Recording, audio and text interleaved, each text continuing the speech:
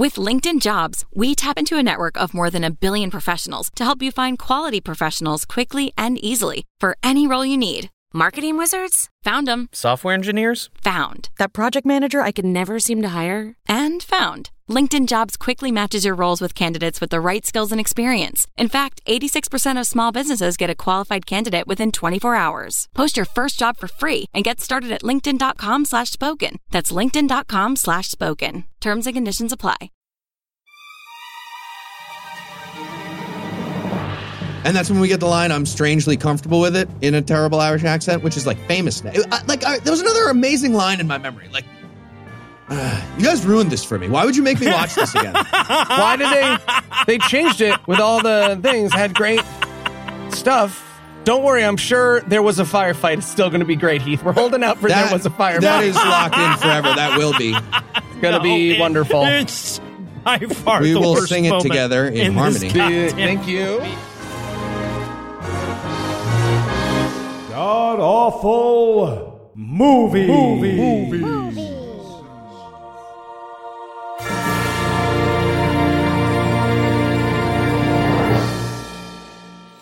Welcome back to the Gamcast, where each week we sample another selection from Christian cinema, or they'll take another finger. I'm your host, Noah Illusions, and sitting 700 miles to my immediate left is my good friend Heath Enright. Heath, welcome back. Dafoe, Noah, to answer your question, Willem Dafoe is an amazing actor. Amazing. Honestly, this is, like, if it hadn't been for this movie, I would be like, yes, no brainer, absolutely, you are correct, but I can't. I'm just, if the last performance I saw was this one, so. He never stops acting. He acts so hard. He's such an acting actor. Because you can tell, you can always tell a great actor when you can see them acting every minute they're on the goddamn screen. When you really feel the acting. Right in your face. Exactly. It's like a juggler. You got to make it look hard, otherwise they won't clap. Exactly. Right. My teeth hurt. He acted a lot. Willem Dafoe opens this movie by doing a pitch up for himself. Okay, now this movie's the big trick, so I want everyone to go absolutely crazy. All right. And, of course, that was my bad friend who sits 900 miles to my northeast and has better intrinsic taste in films, Eli Bosnick. Eli, how are you this fine afternoon, sir? I go away for 1 week, guys. Okay. 1 week. All right. No, that's fair. But look what happened the last time I went away for 1 week. Jesus Christ. That's fair. You have no room to fucking We did it talk. while you were gone. Well, that's we did true. Over the top That's true. You didn't come back to Over the Top, no illusions. All right. So tell us, Heath. What will we be breaking down today? We watched the Boondock Saints. It's the story of two Irish Catholic brothers getting told by God that they should become vigilante serial killers in Boston. Plus, just a whole bunch of bigot stuff that they added since the last time I saw this movie. Must be this weird DVD It's weird. It's really thing. weird. Yeah, it's crazy. I don't know. They did like George Lucas did with Star Wars. They went in and added some. They put in a lot. I see. They put in a lot. I don't know what. Like somehow Bill Burr's inner monologue came to life as a movie, and they inserted it as like a director's cut without telling me. And Eli, how bad was this movie? Real bad, Noah. So bad. Oh, yes. Yeah. There's usually a different formula to that, but at a certain level of bad, we just have to say real. Other than everything I just said, though, there was... it's bad. Yeah, it's still not great. Well, no, I got a good formula. Here we go. Formula. Well, if you like this movie...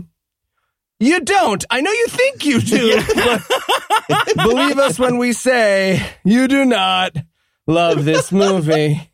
So many people wrote to us when we announced this one and said, like, come on, this movie, awful. and here's the thing, like, you know what? We're in for a really weird episode when I just take the DVD off my shelf and Heath writes his notes from memory. But... But I didn't own this movie because I liked it. I owned this movie because Heath was my roommate. I wanted to have like all the movies everybody loved in my movie collection, and everybody fucking loved Boondock Saints. It was one of those movies everybody said, oh, you got to watch Boondock Saints. It's going to be great. Right? And sometimes when people say that, hey, you know what? I end up watching Memento.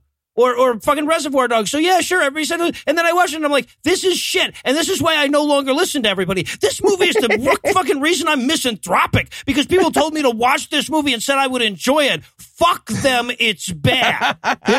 These people, they watched the original version that I'm talking about.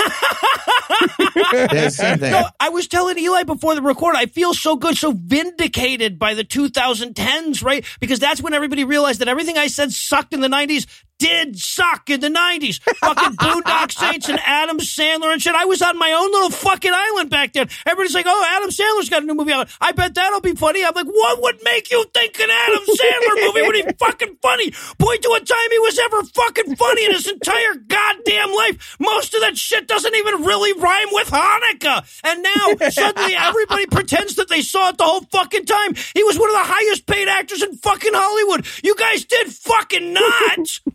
Anyways. But marijuana, cuz.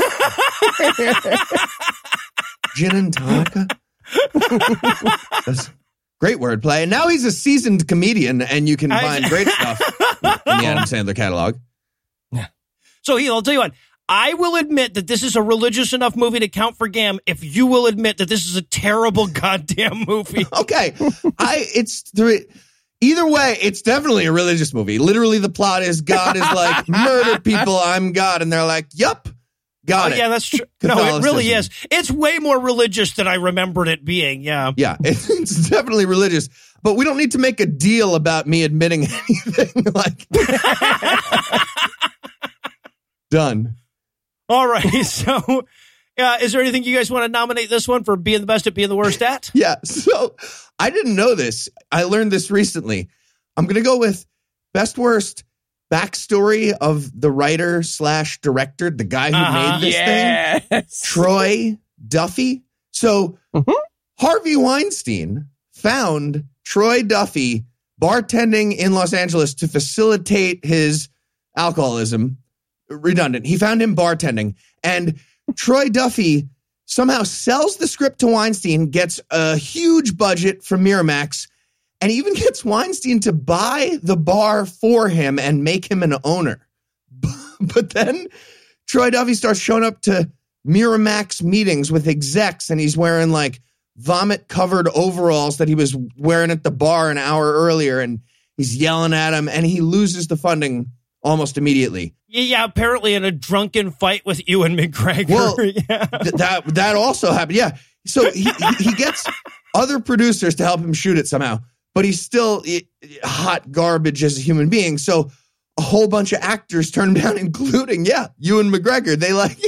They went out drinking together, and Ewan McGregor was like, I'll think about it, but I'm not really a fan of the death penalty. And Troy Duffy just like screamed at his face until Ewan McGregor left, and he never got to hire him. Yeah.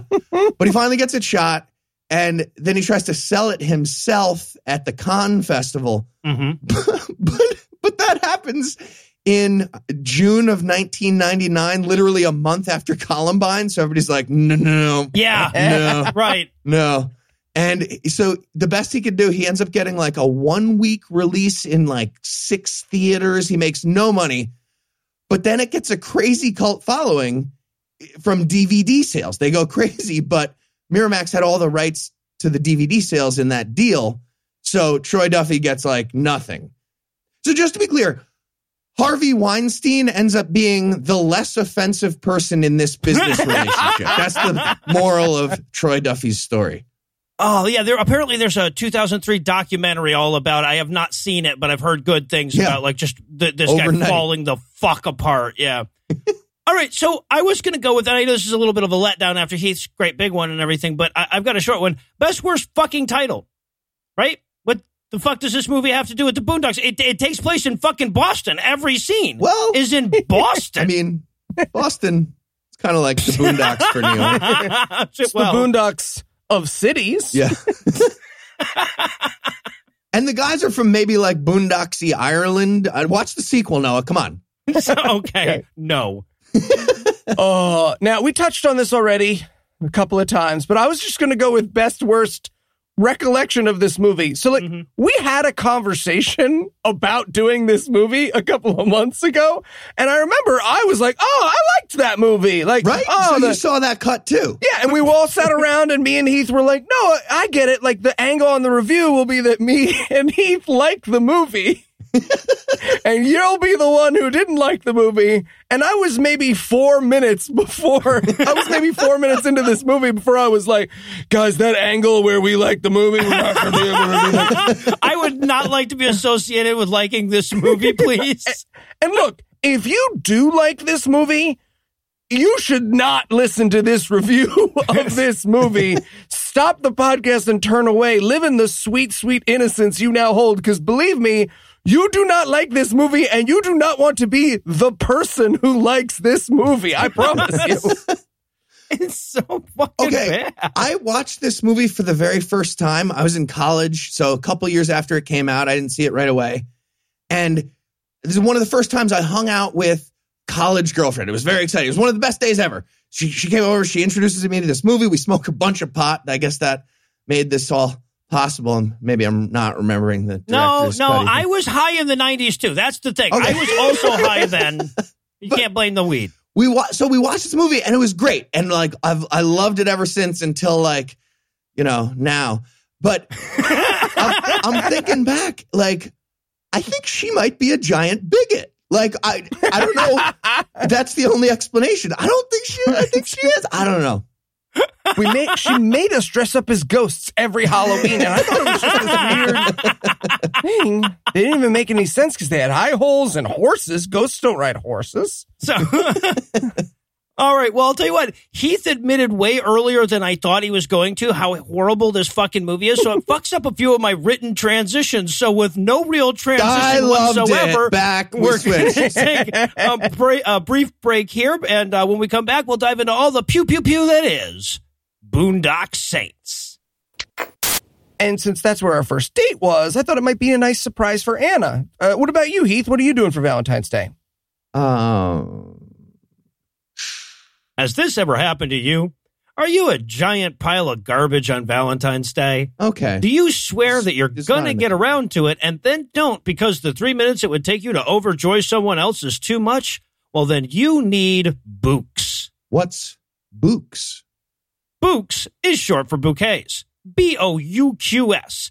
Not everyone prefers roses for Valentine's Day. The Bouqs Colo has you covered with a variety of beautifully styled bouquets, sweet treats, plants, gifts, and succulents. Okay, but I'm sure if I just explain that the ecological effects of flower farming are like negative. No, they won't. Besides, Bouqs partners with eco-friendly farms that pay their workers higher on average, minimize waste, recycle water, and use sustainable growing practices. Oh, that's cool, I guess.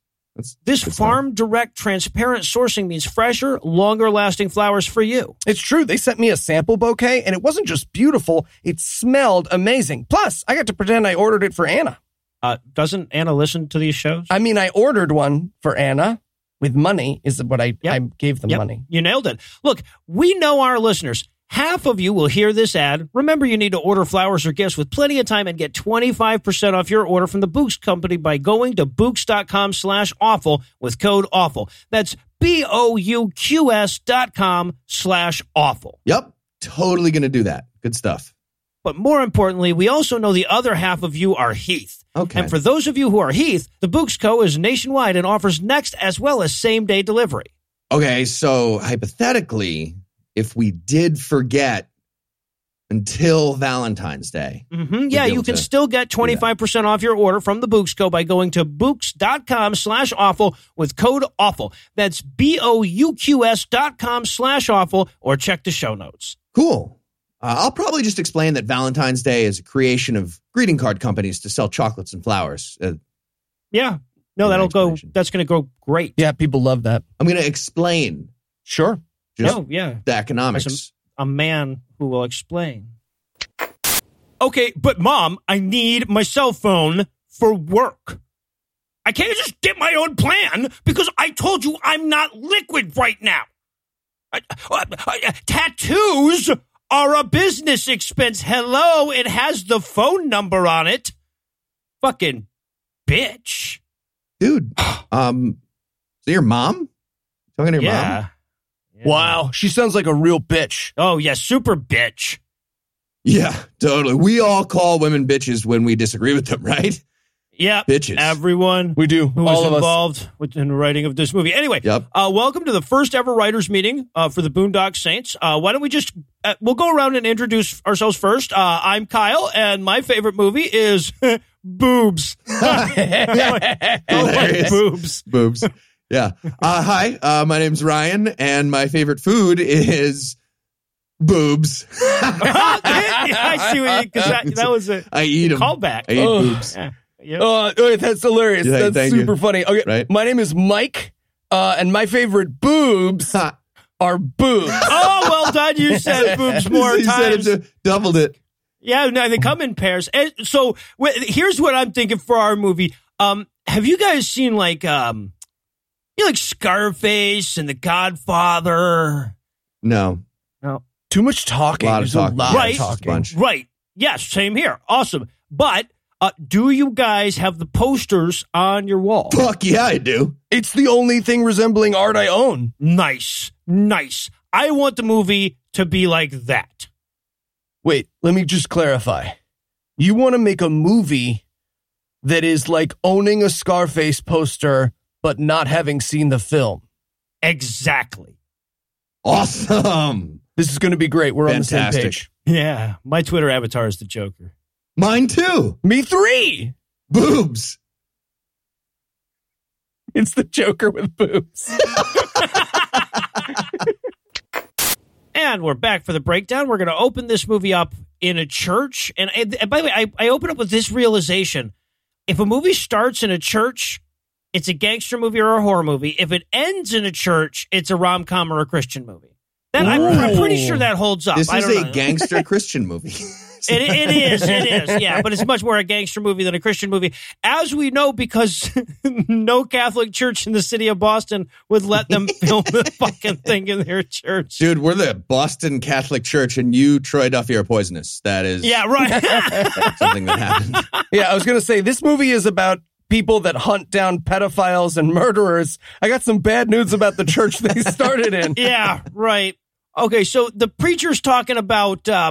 I listened to it for a full fucking minute.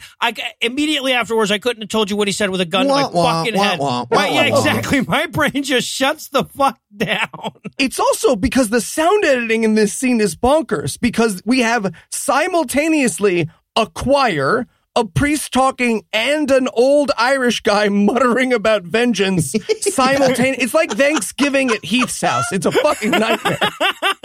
Yeah, that's pretty accurate.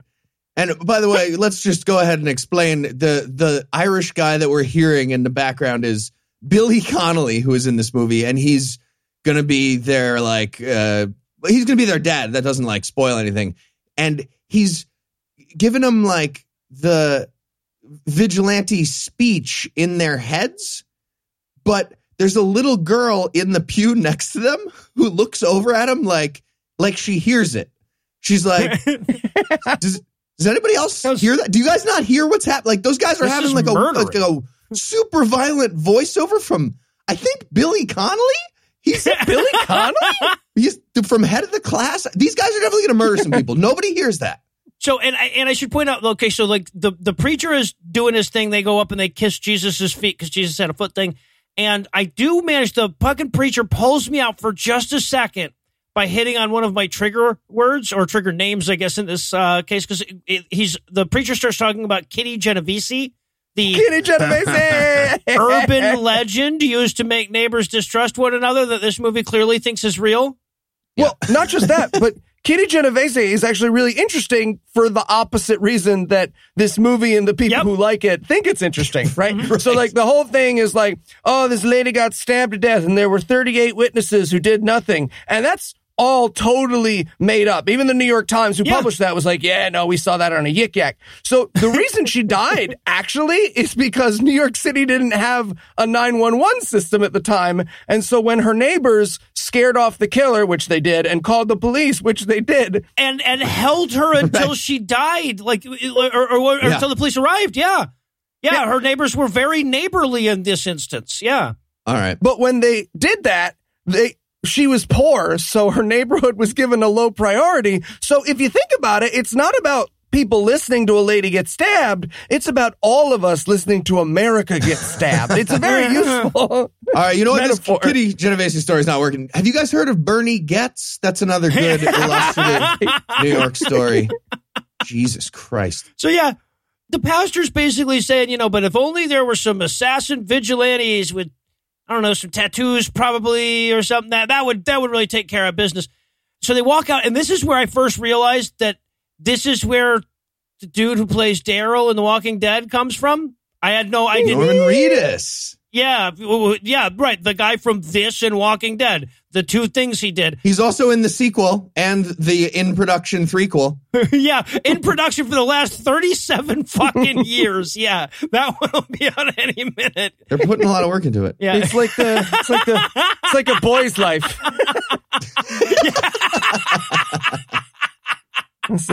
Yep. Linklater. Troy Duffy and Richard Linklater are going to do it. Yeah, Yep, right. two filmmakers with a lot in Right common. there. All right, but the zombies are fucked. That's the important thing. And then we get some jarringly Irish music as we open up on them showing up to work at a slaughterhouse. By the way, jarringly is an adjective I'm going to be using a lot in my notes today. Also jarring, the Irish accents of these people. Ooh, They are yeah. rough. Did they get worse since 1999? Again, I feel like they added worse accents in. Yeah, they dubbed over the Lucky Charms mascot for all of their 100%. lines. So here's the thing. The Irish accents are so bad in this movie that when Billy Connolly shows up, he has a bad Irish accent. He does. I was going to say. Really?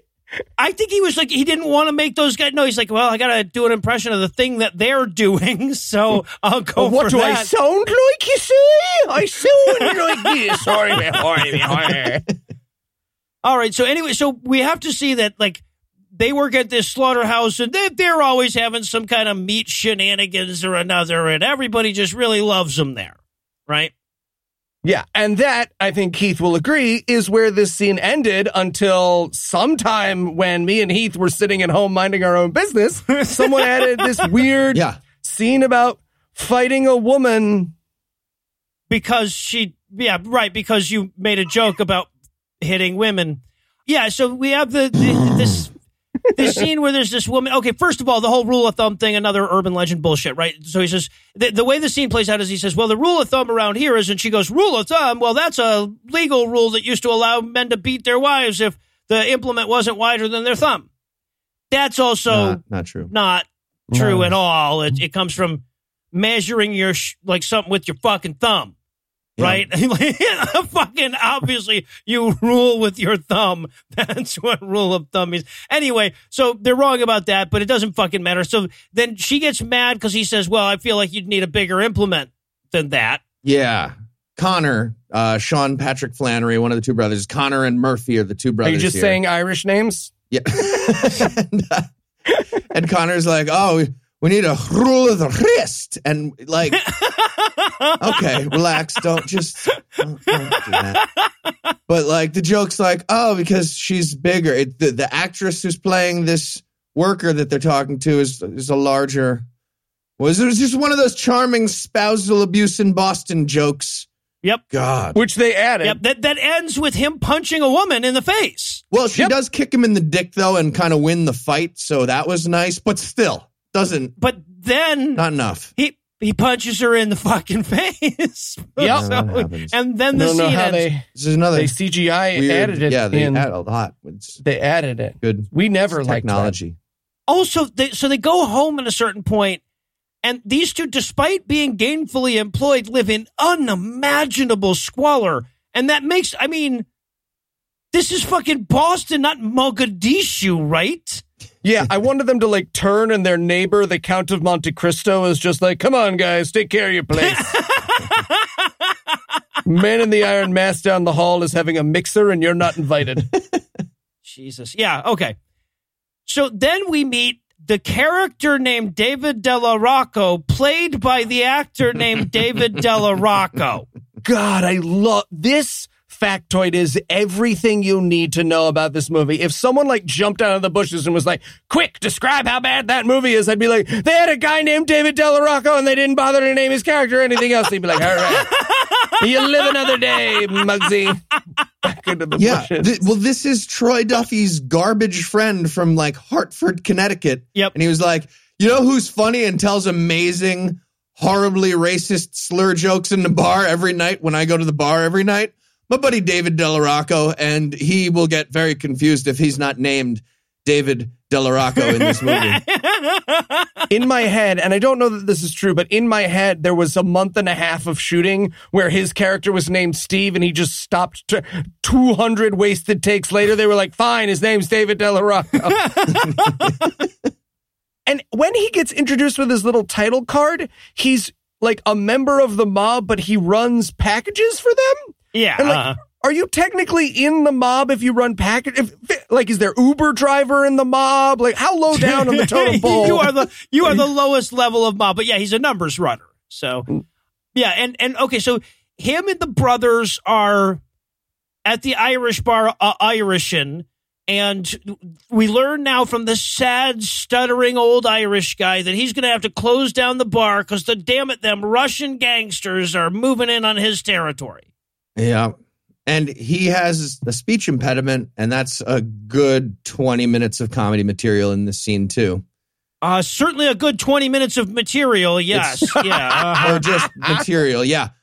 They call him fuck ass because he has a cartoonishly ridiculous version of not Tourette's, but that's what they think this Tourette's is. And he says, fuck ass after stuff. So Rocco comes in and he's like, hey, fuck ass, get me a beer. That was like, I'm pretty sure that was funny 20 years ago. I don't know what happened. Someone computer altered my memory. No, it wasn't. Maybe Heath's as well. And I remember now quoting this line, but now I realize that was a computer and thing. This guy, deep fake. This guy, Doc, the bartender, the Irish guy with the speech impediment, he's played by Gerard Parks, who is actually Irish from Dublin. And he hates this so fucking much because he has to listen to these idiots do Irish accents in front of him. And he's like, oh, you're going to give my character a speech impediment and make fun of it while I listen to your fucking co-stars mangle this Irish accent like they're fucking cereal mascots. What is happening? Fuck you guys. You could see it in his eyes. Right. And like, he's a good actor. He's in Fight for Life. He was on Fraggle Rock. He's in the Gun Run. This is a guy who had been in movies. All right. But anyway, so the Russian gangsters show up and they're like, we are Russians and we are here to close your bar down now. We are bad guys. So they spill the Irish guy's beers, which makes it serious, except we cut away from that. We don't get to see what happened. Not yet. Anyway. Right. Yeah. The scene cuts away so quick and so meaninglessly and poorly shot that I literally had to make sure I hadn't accidentally sat on the fast forward button on my remote. I went back and no, that cut's too bad. Nope, that's in the movie. So now it's the next day. We're at the scene of the crime. This is where we're going to meet Willem Dafoe. So he's the super FBI awesome cop. So super, by the way, that he shows up in slow motion while everyone else is moving in regular motion. Right? Okay, but the slow motion is too slow because whoever made this movie doesn't know how to make movies. So it's like, and where every other movie would have been like, great, now the scene starts, it's like, he needs to get like 30 feet from where he is to the scene. This is long. Oh, I thought by the time he got into the scene, he was going to say "It's" and start Monty Python's Flying Circus. Also, the scene he's walking into, do cops just stand around loudly guessing how murders happen? Because that would explain a lot. That's what they do in the movie. No, they absolutely do. And the guy you're talking about is Detective Greenlee, I'm assuming. Yep. Who is my absolute favorite. That's Bob Marley, by the way. Yeah. That's Bob Marley is the fucking actor's name. What? A Canadian comedian named Bob Marley, white guy who looks like his Irish Boston guy in this movie. And he's my favorite, though. His character is fantastic. They work throughout. Is one of the few things I still enjoyed that I didn't get tricked by. But he's everyone I went to high school with right now. He's perfect. Yeah. Well, okay. So what he's doing is he's standing around trying to piece together what happened at this scene, and he's not doing a very good job at all. He's doing shtick, basically. He's very much doing shtick. Yeah, he's like dead bodies on the ground with different bandages, and he's like, so the fucking guy hits this guy. I don't know. It's drinking. This is Boston. Somebody got drunk and hit this guy, and then hit this guy, and then hit this guy, and then Willem Dafoe like pieces everything together like Sherlock Holmes in 2 seconds. It's the best. Yeah. Well, but first he does the one running plot of this movie that we will still enjoy is every time Greenlee's wrong, Willem Dafoe makes him go get food or beverages for him. However, this first time when he does it, he sends him out for a latte with a twist of lemon. Did they know what latte meant? They did not. Not possible. No. No. Put some lemon juice in my milk hot beverage. Yeah. No, this is definitely Troy Duffy. By the way, we're going to explain in a second that Willem Dafoe's character is a gay person, and Troy Duffy is like, I don't know, gay people. Latte is like a gay coffee word, right? Yep. And yep. lemon Or gay too. drink word. Yeah. Also, his character, Willem Dafoe, is Agent Paul Smecker, which I just realized is super clever wordplay. It's small pecker switched to reds. Wow. The Spoonerism. Yeah. Wow, it is. And I guarantee you they got to Smecker after 5 hours of cry fighting with the writer of the movie that he couldn't just name him Small Pecker. All right, so Willem Dafoe now is going to listen to fucking opera music on his Discman while he looks around and pieces this all together. Just in case that fucking one song that Anna insists is several different songs wasn't bad enough to listen to. The gay coding of Dafoe's character in this movie is so bad. Oh my God. So terrible and sorry, gentlemen, I know you're getting in a fight outside of this TGI Fridays. If I could just break you up for a second and have you name 4 things you know about gay people, I'm basing an entire character in a movie on literally whatever comes out of your mouth. Got it. Latte. Lemon. Opera. Operas are gay. Sure. Operas are gay? Did you say operas are gay? Yep. Mm-hmm. How many people should use the F slur in this movie? All of them. Got it. All of them. Okay. All right. Wonderful. I'll leave you to it. All right, so, and then we get the scene where, like, Smecker comes into the police department afterwards to bitch at everybody for tipping off the press about the cool vigilante zombie killers out there. Yeah, and his speech here is like, look, all right, these are not run-of-the-mill criminals. They are just normal heroes. Okay, maybe they're angels. I'm going to call them angels, but they're just normal, angel, awesome guys doing their best, stood their ground. Troy Duffy. They're Troy Duffy, everybody. Yep. Well, and that's the thing. Okay, so like literally the only thing they know about this now is that someone killed some people. That's it. And they're all like, that seems pretty heroic to kill people. So then Detective Greenlee, of course, has to end the scene by going, well, I bet at the end of this scene, they won't walk into the police department and turn themselves in. They're standing right behind one you. thing I know. They are standing right behind you. Yep. Yep. Yeah. So now Willem Dafoe takes him into a room to talk to him 1-on-2, I guess. And this is where we finally go back and fill in what the fuck has happened in this movie up till now. Yeah, so we're going to put this Memento-esque narrative together because if they didn't cut this movie together like a nerd frantically picking up their books, this is just a movie about guys who got in a bar fight that ends in murder who then decide that's a great use of their time. It is 4 minutes long without the use of this weird cut back and forth system. There's been a 12.5-minute goddamn filibuster in this fucking movie, but now we get to finish the fucking fight scene with the Russian guys. And the only thing that we really learn about this movie, we've heard our characters speaking Gaelic earlier, and now they're speaking Russian to the Russian guys, because apparently they speak all of the languages that there are. Yeah, they're polyglots. They're poor, slum-living, meat pack working polyglots. Yep. Yeah, exactly. But we go back in time to like right after the Russian guys knock their beer out of their heads, and we end up with this completely unchoreographed fight scene. Oh, yeah. Right? It's just jerking people. The most interesting moment of it is literally a slow motion bottle break. That's all they gave us. It's 2 bottles. Oh, okay. Yeah, no. One Oh, yeah, right at the same time. on each side of his They head. took out all the cool parts of the scene that me and Heath remembered Second bottle. Yeah. before we watched it. And, of course, in the end, they light the Russian guy's ass on fire. 'Cause Okay. Yeah. But again, you've got to imagine, like, there was a moment where they were like, all right, well, we've won this fight we've had here in this bar.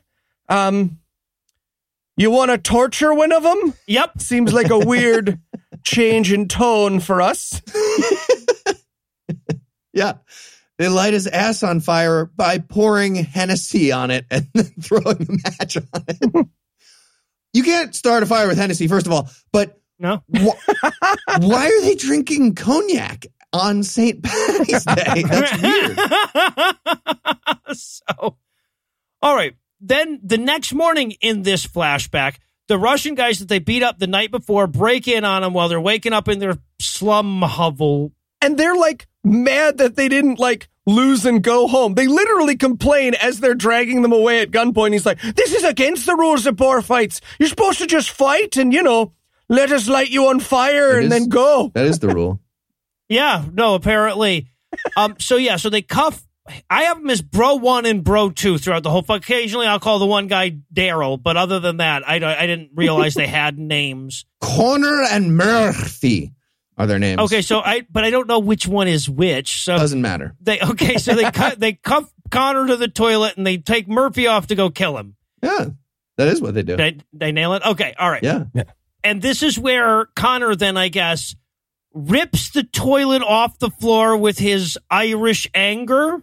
Yeah, but not before he sits over the toilet screaming in rage for a solid 60 seconds. I wrote in my notes, if people want to watch someone scream and strain over a toilet, I've got a potential hundreds of hours of footage for this film. I'm just saying.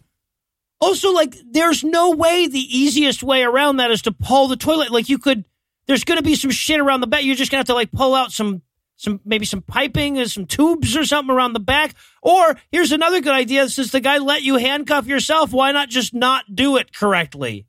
Oh, it's against the rules of bar fights, don't you know? That is also It's in the the rules. Code 2, Section B says if they come to your house you the light next them on day. fire, but then you have to do like an honest handcuffing. I Self-handcuff. If you do honor the amongst ass thieves, fire, yeah. it's in a subsection. Yep. Yeah, it's in the ass fire subsection, Yep. I see. If there is a puzzle that Troy Murphy can't solve, we will learn in this movie it is handcuffs. He has a real He doesn't problem really with know what those handcuff are logistics. exactly. No. Yeah. No. But Connor pulls the toilet out of the floor while still handcuffed to it as his brother's being taken downstairs. And his plan is, oh, you know what? I might as well, now that I'm holding this toilet, use the toilet, right? Yeah, no, that makes sense. And he's thinking he must be thinking to himself, hopefully these gangsters took my brother directly under our fire escape, because I'm going to carry this toilet out to the fire escape and drop it on their head. Otherwise, I'm just carrying a toilet. They better be like right under, or else this is dumb. All right, I'm pretty sure that he walked up to the roof first. Wasn't he on the roof at this point? He is on the roof, yes. So he must have walked up a flight of stairs with that toilet while his brother's life is on the line, hoping that he Being would like, maybe no, I am very nailing nearby. this. I am definitely nailing this. This is just counting down 2019. They'll probably shoot him at I got this at 8. Yeah, I'll get him at 1. Yeah. So right before they shoot him, he drops the toilet on one gangster and then just leaps from at least 6 stories up, right? We've established they live on the 5th floor, so it's at least more than that. Just jumps directly onto the other bad guy, using that bad guy to break his fall, you see, because it matters what you fall on. Who the fuck knows? It's Looney Tunes rules. Whoever's on the bottom is the one that gets hurt by the fall. Yeah, no, that makes sense. I mean, in fairness, these Russian guys they have the reflexes of Koopa Troopas, and you can land on them like Koopa Troopas safety-wise. Okay, all right, that makes sense. And then, to be clear, they rob them and take their guns. Like, That's not a part of the saving your brother's life thing. It kind of puts a damper on that moment, right? Because, like, what this movie wants us to believe is like, oh, these two brothers killed for the first time just looking out for each other. And then they rob the guys they kill. And then they robbed them. Yeah, right. Took all their shit. Don't want to waste the guns and money. Jesus. Also, question on the ass bandage. So they lit his ass on fire. And in this scene, which is the day after that, he has a big visible ass bandage over his ass. Wouldn't you just wear full pants over the ass bandage after you have it put on? You would think. Don't feel like you'd cut a hole into the ass of your pants to show off your ass bandage. No. Go out and get some chaps. Yeah, no, it doesn't seem like it. but you know what? We're not Russian. So, okay, and then Defoe cuts in at this point to point out that speaking Russian is a really silly addition to the story. And that's when they reveal that they also speak Italian and French and Spanish, which it's great listening to these guys try to speak Italian and French. They managed to destroy every language they allegedly speak. Also, this doesn't set anything up. It never matters. It never has any effect.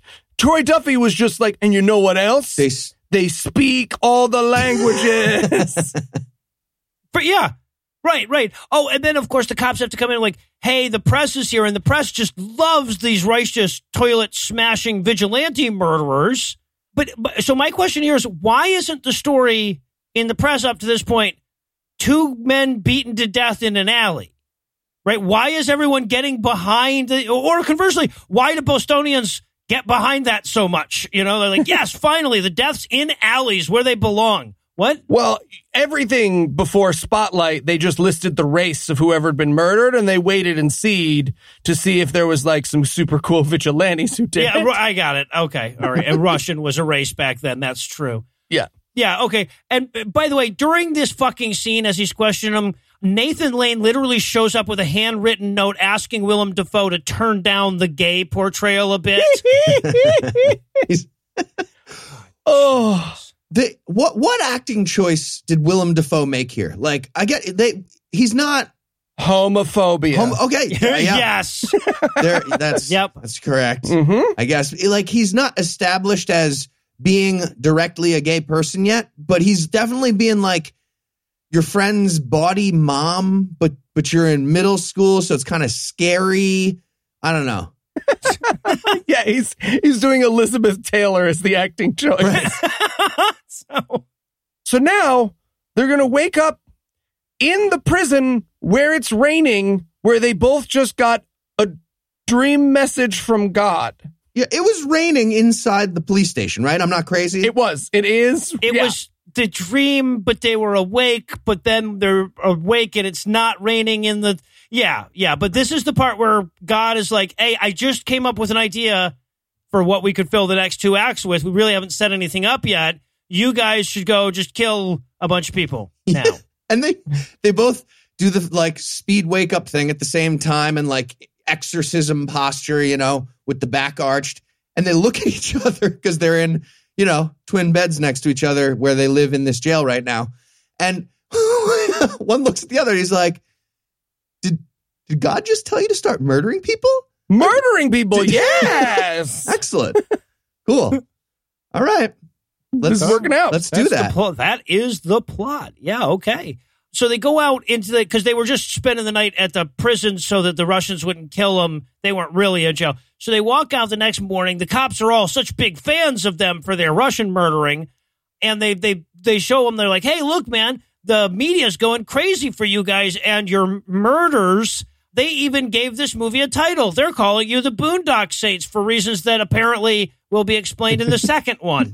Oh, how badly did you want them to be like, why do they call us the Boondock Saints? That doesn't... It's not... I'm also making another movie. What? Is the press making a sequel? Maybe you've heard of Troy Duffy and his band that is now called the Boondock Saints. They're pretty great. I don't know. That's a true thing. They were called the Brood. Yeah. Now they're the Boondock Saints. Yep, exactly. Check out Hartford open mics if you want to ever hear them. All right, so and now it's time for us to meet the Italian mob boss that Rocco works for, who will function as the movie's main character quite randomly at a certain point. And Ron Jeremy, who is in this movie. Yep. Yeah. Yep. And we're going to begin this scene. It ends worse than this, but we're going to begin this scene with him complaining that cancel culture has ruined being a mobster. He's like, you can't tell anyone you're going to kill them these days. I'm telling you. Yeah, right. And so, the Italian mob boss, Papa John, or whatever the fuck his name is. No, actually, Papa John would be pretty appropriate given the way this scene is going to play out. So, Yeah. Papa John is like, hey, you're a funny guy, according to the movie. You want to bring this to a grinding halt and tell a racist joke to us? All right, so Harvey Weinstein and Troy Duffy walk into a bar. You're gonna laugh. And I love, okay, so he's telling this terribly, terribly racist joke, but they have to establish he's the good guy in this situation. So whenever he says black guy, the gangsters correct him with the N-word, right? They're like, no, you don't mean black guy, you mean this epithet. And he's like, oh, yeah, okay. But he doesn't use that word because he's a good person. He's a good guy character that tells an incredibly racist joke, the punchline of which is simply, wouldn't it be nice if there weren't black people? But he says black people, so it's okay. Yep. Whoa. Also, the performance while delivering this joke is this actor looking into the future, seeing how well this scene is going to play in the year 2020. I don't want to do this anymore. It makes a ton of sense if you picture this guy watching this on YouTube and being asked by his grandchildren why this was a comedy. But you could have just not taken this job, right, Gramps? I am a Coke dealer in a Hartford bar, and I'm quite certain this is, kind of offensive. I don't want to say this. All right, so we're done with that. So now it's time for us to cut to the brothers buying guns. And apparently they went to the underground gun store that Boston has plenty of, and they gave this guy the take as much stuff as you want amount of money.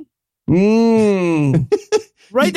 You get 3 handfuls of guns, however much you can get. Yeah.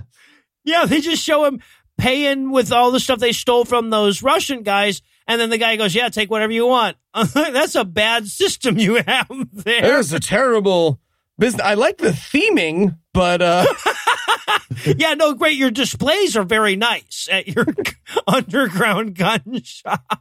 Yeah, including rope, which they take. Mm-hmm. Again, if you're getting handfuls of guns by the handful, if that's the policy, grab all guns and buy rope at Home Depot or whatever. You can get rope pretty much anywhere. Yeah, you can. Or get actually, rope elsewhere. I should say, rope is how they say rope. We need some rope. Yeah. Yeah. We spend an awful lot of time talking about the rope. Don't worry, that's going to matter later. So now that our heroes are armed up, I guess they can run off and righteously murder the people that their voices in their head told them to kill. So I'm going to pause for a quick analgesic, but when we come back, we'll break down even more Boondock Saints.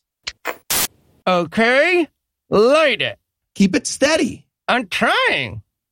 Guys, what are you doing? Oh, hey, no, Eli and I are tooth candling. Yeah. I'm sorry, you are tooth candling? Yeah, Gwyneth Paltrow says it's great. She does, yep. Goop Lab. Guys, tooth candling is not going to help you have better dental health. It won't? Then what? Then what will? Brushing for 2 minutes twice a day and flossing regularly. Boo, nerd. 2 minutes? What? I know. Why don't you guys just try Quip? What's Quip? Quip makes healthy dental habits easy, starting with an electric toothbrush, refillable floss, and anti-cavity toothpaste. But, is it a good toothbrush? It sure is. Quip's electric brush has sensitive sonic vibrations with a built-in timer and 30-second pulses to guide a full and even clean. The Quip floss dispenser comes with pre-marked strings to help you get just enough. Plus, Quip delivers fresh brush heads, floss, and toothpaste refills to your door every 3 months with free shipping, so your routine is always right.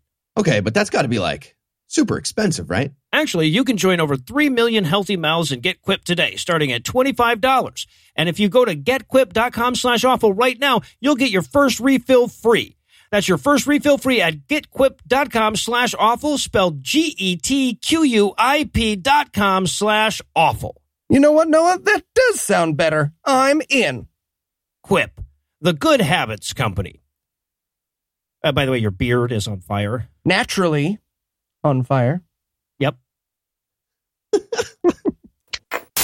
And we're back for more of this shit. When we last left our heroes, they were getting guns and rope to go kill people. Yeah, they're just walking through Boston with matching vigilante outfits and giant matching gun bags. Right, yeah, exactly. Walk right into a fancy hotel. Yeah. I wanted the bellhop to be like, hey, can I bring your gun bags to the bad guy's room for you? Is that where you're going very clearly? And of course, we're going to intersperse this. So like they go off to kill the guys, but then we cut to Willem Dafoe getting the call about them having killed the guys. And he had sex with a guy, which is comedy. It's comedy. Right. No, yeah, exactly. And he calls him names Befsler for being gay. Yeah. They added this. Me and Heath didn't like it before they added this scene. I got you. Wearing when me and Heath saw it, he was wearing a business suit and his partner comes in and they picked out flowers for the marriage that they deserve to have together. It was very pleasant. That's what me and Heath saw. And then they changed it when they made the new Ghostbusters. They changed it. All right. So, but okay. He shows up at the scene of yet another mass murder. And he says, hey, Greenlee, how many people are dead? And he says, 8. No, fuck, it's 9. And he's like, yep, now you have to go get coffee. Now, again, the idea here is supposed to be that Greenlee is not very observant and didn't notice things correctly, and Willem Dafoe's character did. But he didn't notice how many, he couldn't count to 9 is what you landed on for that? Why? Because you're a goddamn idiot trying to write a movie where a smart person is smarter than anyone at all. Yeah, Troy Duffy ran out of clever things in his brain, and he was like, all right, here's one that always fools me, bottom of the barrel, the difference between 8 and 9. You know what's always happening to me? Gay people showing me up about counting up to 9. This is constant in my life. There we go. Because it's so close to 10. You're so excited to use that second digit. I think this will be a great part of my movie. So Willem Dafoe is there, and he's talking shit and being an asshole to everyone because otherwise something in this movie would be pleasant to experience. I don't fucking know. Oh, come on. Willem Dafoe in this scene, he gets up on that ledge of the sunken living room of this hotel suite, and he literally river dances at one point. He will not stop chewing the scenery so hard in this movie, and it's fantastic. This is one of my favorite parts where he's walking along the ledge, and they're like, hey, can you just fucking step down from the weird ledge while you give the lecture? This is ridiculous. Yeah, no, see, I agreed with you right up until you started to you described it exactly perfectly, and then you said, and it's fantastic, or some such nonsense at the end. But up until then, somersaults and backflips for no reason. Oh, it's the best. It's so goddamn bad. And then again, he has to do the smart guy thing, and he's like, okay, well, this guy was shot with 2 guns in the back of the head, so there must have been 2 shooters because you wouldn't use 2 guns. You wouldn't cock your arms up, but you would. Right? Yep. Like, that's the only way that you physically could shoot someone. Like, it would be so hard to lock your elbows and do this. Like, the whole movie rests on his Sherlockian deduction, but none of it even adds up. Yeah, and, it's not Sherlockian, it's just random. And I know that this is a movie trope, the idea of no one holds a gun like this. But I swear there's a generation of me and Heaths who think that if we just hold a gun upside down and pull the trigger with our pinky, we would commit the perfect crime. crime. Never know what was going on. They'd be looking for Spider-Man. Is there, an octopus killed these guys? I don't know. Well, it's definitely not Heath and Eli. I'll tell you that right now. I'm going to check the aquariums. They're right side up. I'm going to canvas these aquariums. All right. So now we're going to flash back to the murders, right? We're going to show what really happened. And we cut to these guys I guess they crawled through an air shaft a la Bruce Willis. Yep. And also, okay, so the main guy that they're trying to kill is a fat character. Thank you. Yes. His costume is high school plays level. Like the pillow is sticking out of his shirt and shifted to the wrong side of his body to be girth. It's Couldn't insane. they have just cast a fat guy or, barring that, made this character not fat? You talking about the Russian mobster guy? Yeah. He looked like George Washington in a suit, which was It confusing. was really fucking weird. You remember in Geely when Al Pacino walks in 9/10 of the movie through and shoots someone in the head? You know how that wasn't too ridiculous? That's what this costume is. All right, so we see him and he's yelling at his underlings, and then we cut back to the brothers who are in the air ducts having an air duct fight, and wouldn't you know it, they fall through the ceiling right over the room that they were supposed to be in, and so they just shoot everyone in the room because they're pretty sure that you wouldn't be in a room with a Russian mobster if you weren't also a bad This guy. is the coolest. They dangle shoot people. And by the way, right, yes. it cuts immediately from this scene to Willem Dafoe literally saying, that's bad TV or a bad movie, if you will. Yep. Yeah, he realizes that this is just like something that would happen in a shitty movie made by a guy who wasn't trying very hard. Which means that at some point he said that line and Duffy, the guy who wrote it, was like, classic, self-aware or not, because it's great. But it would be. Well, it cuts straight from Willem Dafoe saying, like, this is absurd. It's like TV, to Connor and Murph being like, that was fucking great. Like TV, like a movie, like a really good movie. We are in a good movie. Well, actually, they kind of go the other way with that because they're like, yeah, in the movies, this is much harder. This is a lot easier. So they actually literally have a conversation at the end of this action sequence where the two characters in the movie are aware that in a movie, this should have been more interesting. Really? Would have thought we'd have gotten more out of that, wouldn't you? I feel like that would have been. How long is the movie now? Are we, And then in one of the more confusing turns in the movie, after everybody's already dead, we're back in doing the crime timeline now. Rocco shows up also to kill all those same bad guys. Right? Yeah. So did he get promoted from like guy who brings a sandwich to the big boss to now elite hitman? Is that? Yep. Off camera, that happened. Like, yeah. They were like, that racist joke was amazing. Lots of good slurs. You get to murder a room full of gangsters now. You tell jokes like a man who can murder, let me tell you. So, yeah, and okay, so he comes in, and of course the brothers are still wearing their ski masks, so they decided they're going to fuck with him because, you know, it's kind of funny, like, to see your friend cry like a little baby when you credibly convince him that you're going to shoot him in the face. Kill him. Oh, this classic Frank. Jesus. And then he stands around yelling fuck, like as though the writers of this movie believed that if he said fuck enough times, it would automatically get elevated to funny. You know what? Never mind. I'm sorry. That is our corporate statement. I apologize for making light of it. I will say now, at so many times in my notes, I have written, God, I hope this isn't why people think we're funny. What if this is why people think we're funny? Turns out Duffy's a huge fan. I thought you guys would get it. So meanwhile, okay, so we cut back to Willem Dafoe and the cops like fucking contaminating William the fuck out of Dafoe them. with the fucking cops in a fucking crime scene. Fuck.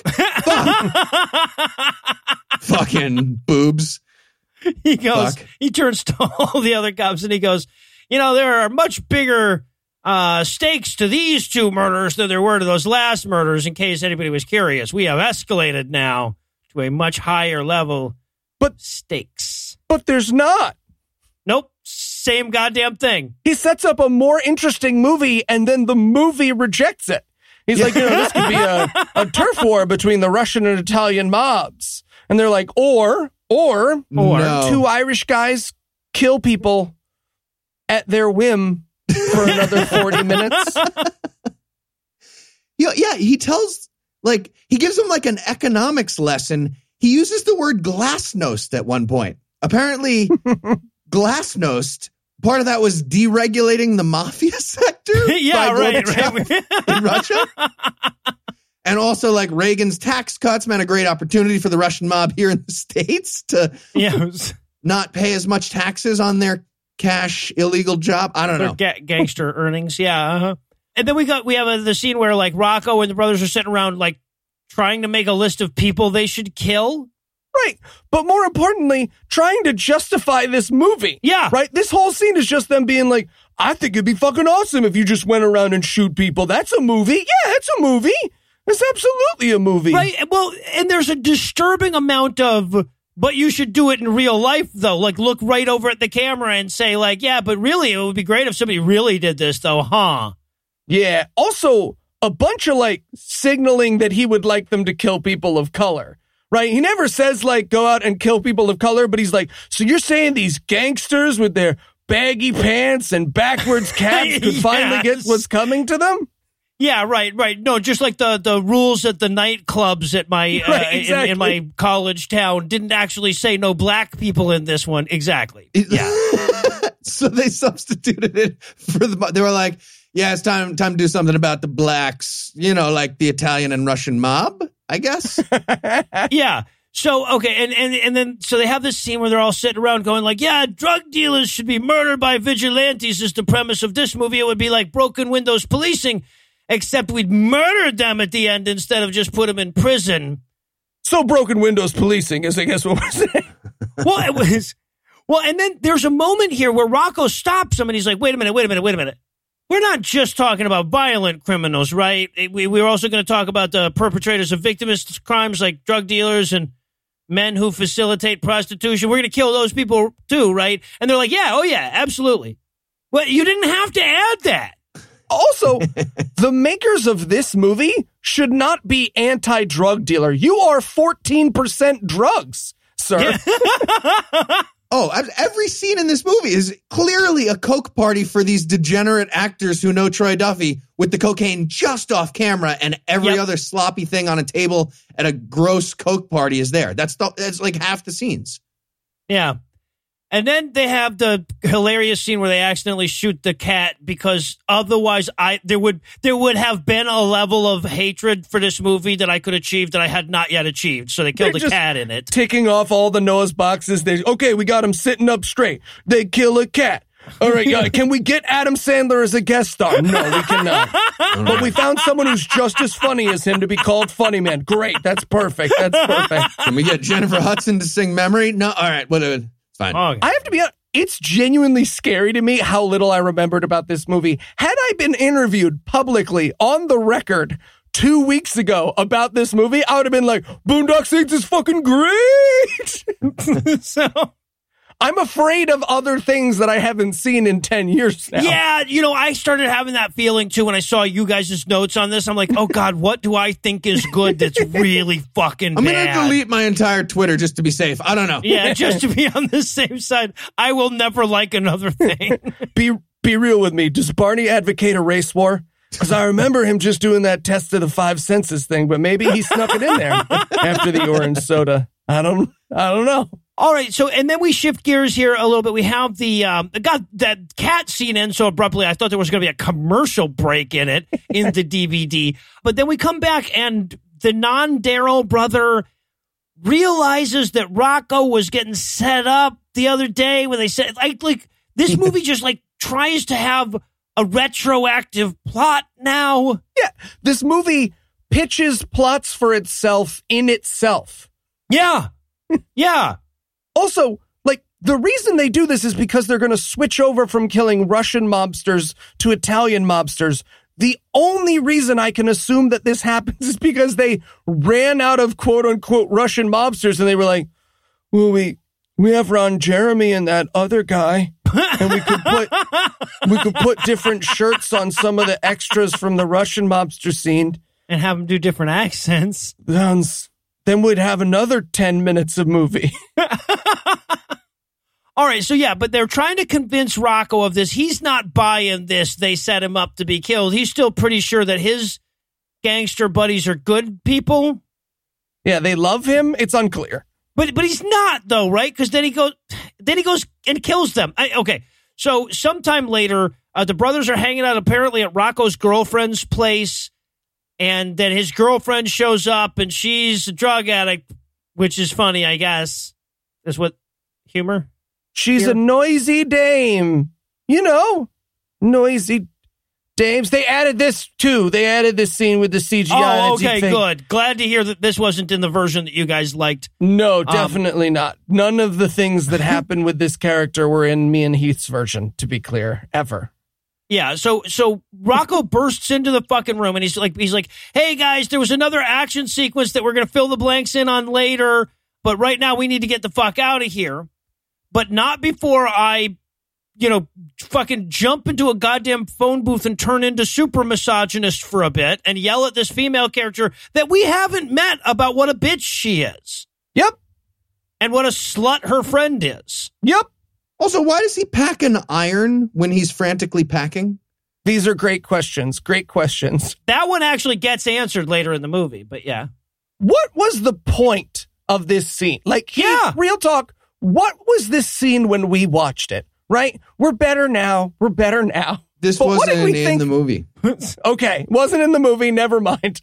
We're sticking to our guns. I agree. Classic comedy. Okay, so he stands there pointing a gun at some chick whose house he lives in, whose apartment he lives in, right? So he's the deadbeat boyfriend here, pointing a gun at this woman after having killed her cat. This is an explanation of why her fucking cat is dead. Right? And I wrote in my notes at this point, like, I want every character in this movie to get killed except Defoe. And it's not that I like Defoe. His character hasn't done anything worthy of getting murdered. So I just want him to get really bad splinters several times or something. So now it's time for us to flash back to Rocco's, like, action scene where he, I guess, killed a bunch of gangsters too. Yep. So, he walks into a fucking diner in slow motion. Again, because you have to put some shit in slow motion. Otherwise, the movie is an hour and 10 minutes long, and we notice that nothing happened in it. Mm-hmm. Just the lyrics to the goddamn song that are playing in this scene are literally somebody saying, something's happening here.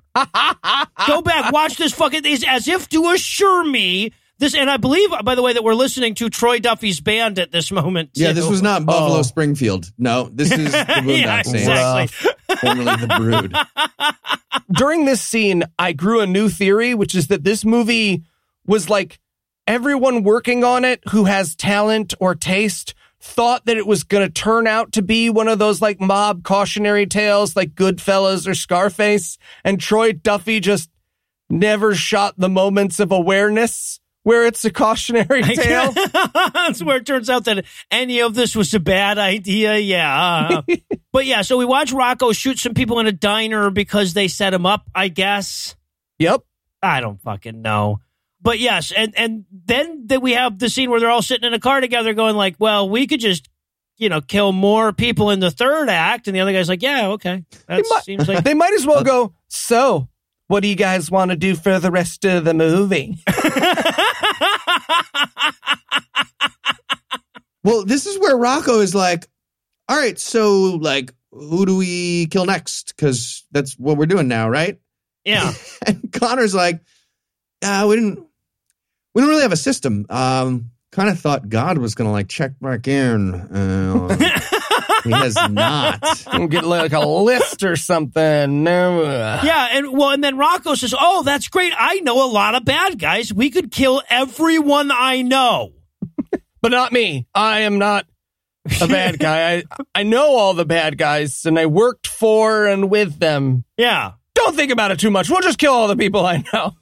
Jesus. And that's when we get the line, I'm strangely comfortable with it, in a terrible Irish accent, which is like famous now. There was another amazing line in my memory. Like, you guys ruined this for me. Why would you make me watch this again? Why did they changed it with all the things, had great stuff. Don't worry, I'm sure there was a firefight. It's still going to be great, Heath. We're holding out for there was a firefight. That is locked in forever. That will be. It's going to be wonderful. It's by far we the will worst sing it moment together in harmony. Thank you. Movie. All right, well, I'll tell you what. Apparently, Heath has some issues to deal with, so we're going to pause for another break. But first, let me give Act 3 the hard sell. Did this movie think the 90s weren't imprisoning enough people? Why do so many drug dealers accept drug dealer as the default movie bad guy deserving of death? Weren't you a drug dealer when you first fell in love with this movie, Heath? Find out the It was answers not to one of these questions successful. or fewer when we return for yet more homicidal conclusion of Boondock Saints. He was also a lunch lady. I was. Lulu doing Noah stuff. Noah stuff is my favorite stuff. Hey, Noah, what you doing? Bryce Blankenagel, what are you doing here, man? Usually Eli would walk in to start this sketch. No, well, today I'm Eli's meat double, kind of an Orgasmo type situation. Meat double. Yeah, that's right, because this week's sponsor is ButcherBox. Wait, what's ButcherBox? Well, ButcherBox is the most affordable and convenient way to get healthy, humanely raised meat. I love meat. I know you do, Noah. And ButcherBox knows good meat, and right now, just in time for the big game, ButcherBox is giving God Awful Movies listeners free wings for life. Wait a second, free wings for life? You mean like to somebody who wins a contest? Or? Not quite. Anyone who signs up for ButcherBox gets 3 pounds of wings in every box for the life of your subscription, plus $20 off your first box. So wait, no entry fee, no special condition. I just get 3 pounds of wings in every ButcherBox I order for the life of my subscription? That's awesome. Indeed it is. ButcherBox delivers 100% grass-fed, grass-finished beef, free-range chicken, heritage breed pork, and wild-caught Alaskan salmon directly to your door. All their meat is humanely raised and never given antibiotics or added hormones ever. All right, Bryce, how do I sign up? Well, right now you can get free wings for life plus $20 off your first box. Just go to butcherbox.com/awful or use promo code awful at checkout. Okay, that's butcherbox.com/awful or use promo code awful at checkout. ButcherBox, you heard it right. Free wings for life. Wow. That's a genuinely great deal. Yeah. So where is Eli anyway? He's crying in some tofu. Crying in tofu, yeah. Yeah, checks out. I didn't say I liked it. I didn't say that. Pretty sure you said you liked it. I did not. Hey, guys, what's going on? Eli is falsely accusing me of having liked this movie at one point. You Lying. totally said you liked this movie. No. Yeah, I remember that too. There's all the sexism and the racism and the homophobia. There's no way I like this movie. Absolutely not. Okay, Heath, I just ran a Control F of your Facebook. You call this movie Awesome Sauce 33 times. As I probably got hacked. Okay, there's a bunch of photos in an album titled Boondock Saints Themed Birthday. Yeah. Hacker. Dude, you are definitely an adult in these pictures. It's deep fakes. If you guys know about that term, deep fakes, it's a lot more common than you think. They deep fake the birthday.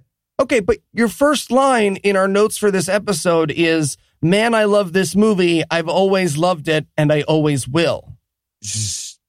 You wrote that. Look, Heath, a lot of us grew up liking problematic things or problematic people. That's why there were so goddamn many of them. It can be upsetting to revisit how much we like something that, looking back now, is clearly harmful, but you move on.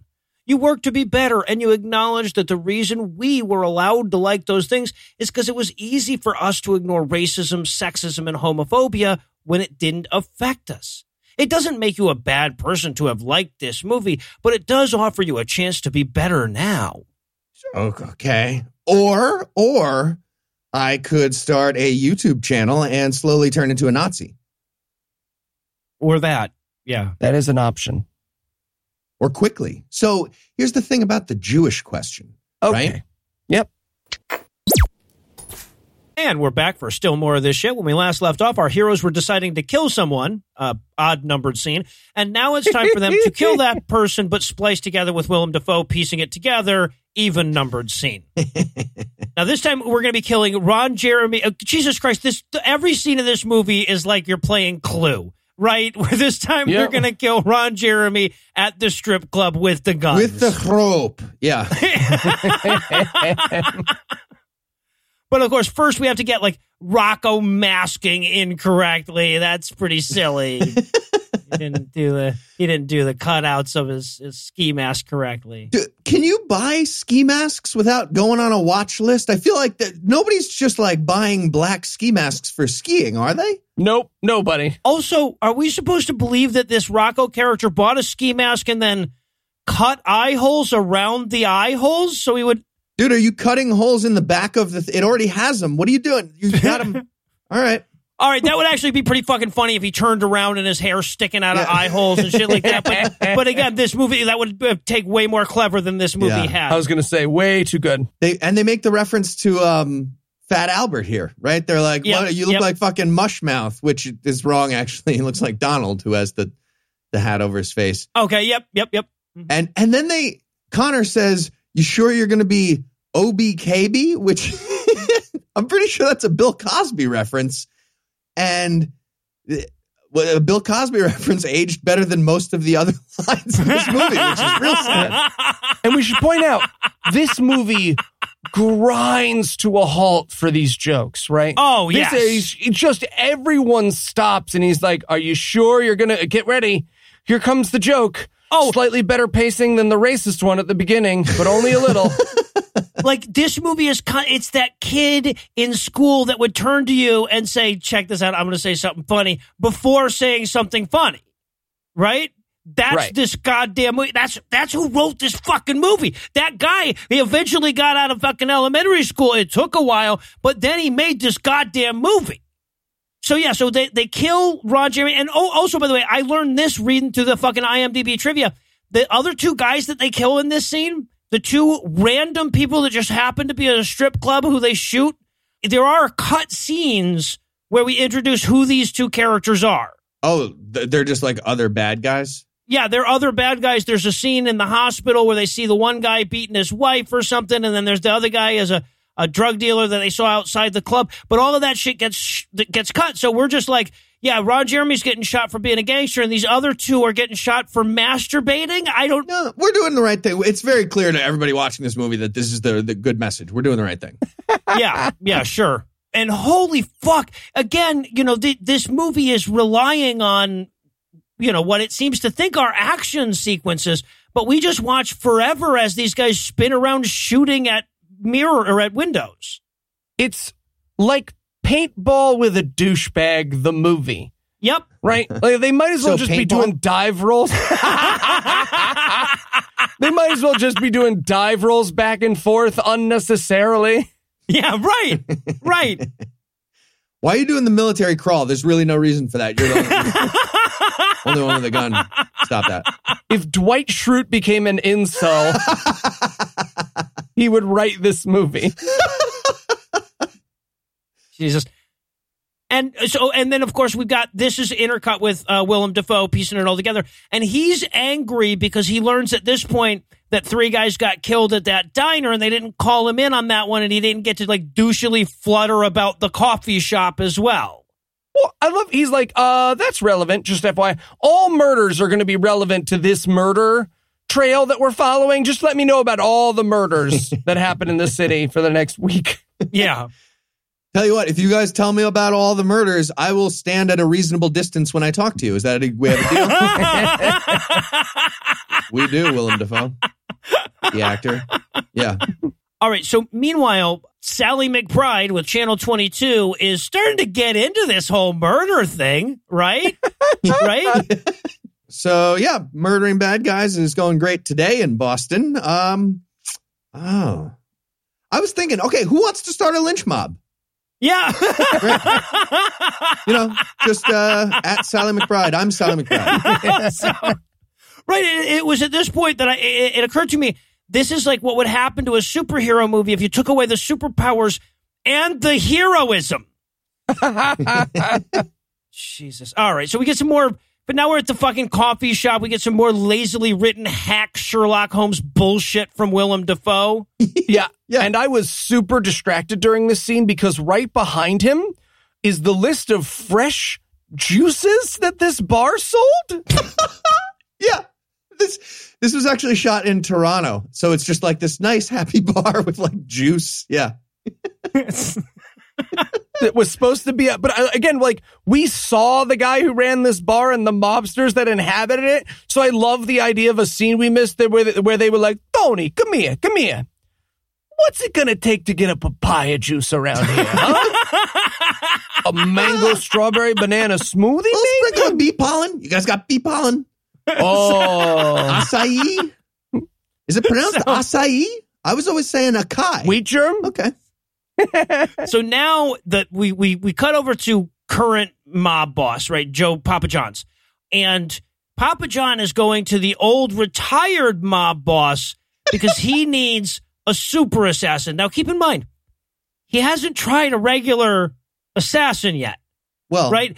He goes straight to the, like, super assassin that has to be broken out of prison that the other, like, mobster is like, oh, you know, be careful working with him. He's a monster. But it's like it seems like we could have just gone with regular strength before extra strength is all I'm saying.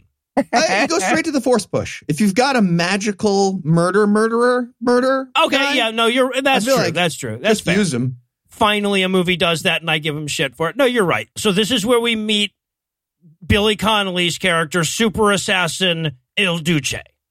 Yeah, and he looks like Desert Island Sean Connery. It is not what they were hoping for. Yeah, you know, it's hard to make Billy Connolly look intimidating, so they didn't bother to try. Why would you even try? It's not going to happen. He looks like Billy fucking Connolly. He looks like somebody that you kind of want to hug. You do. You really do.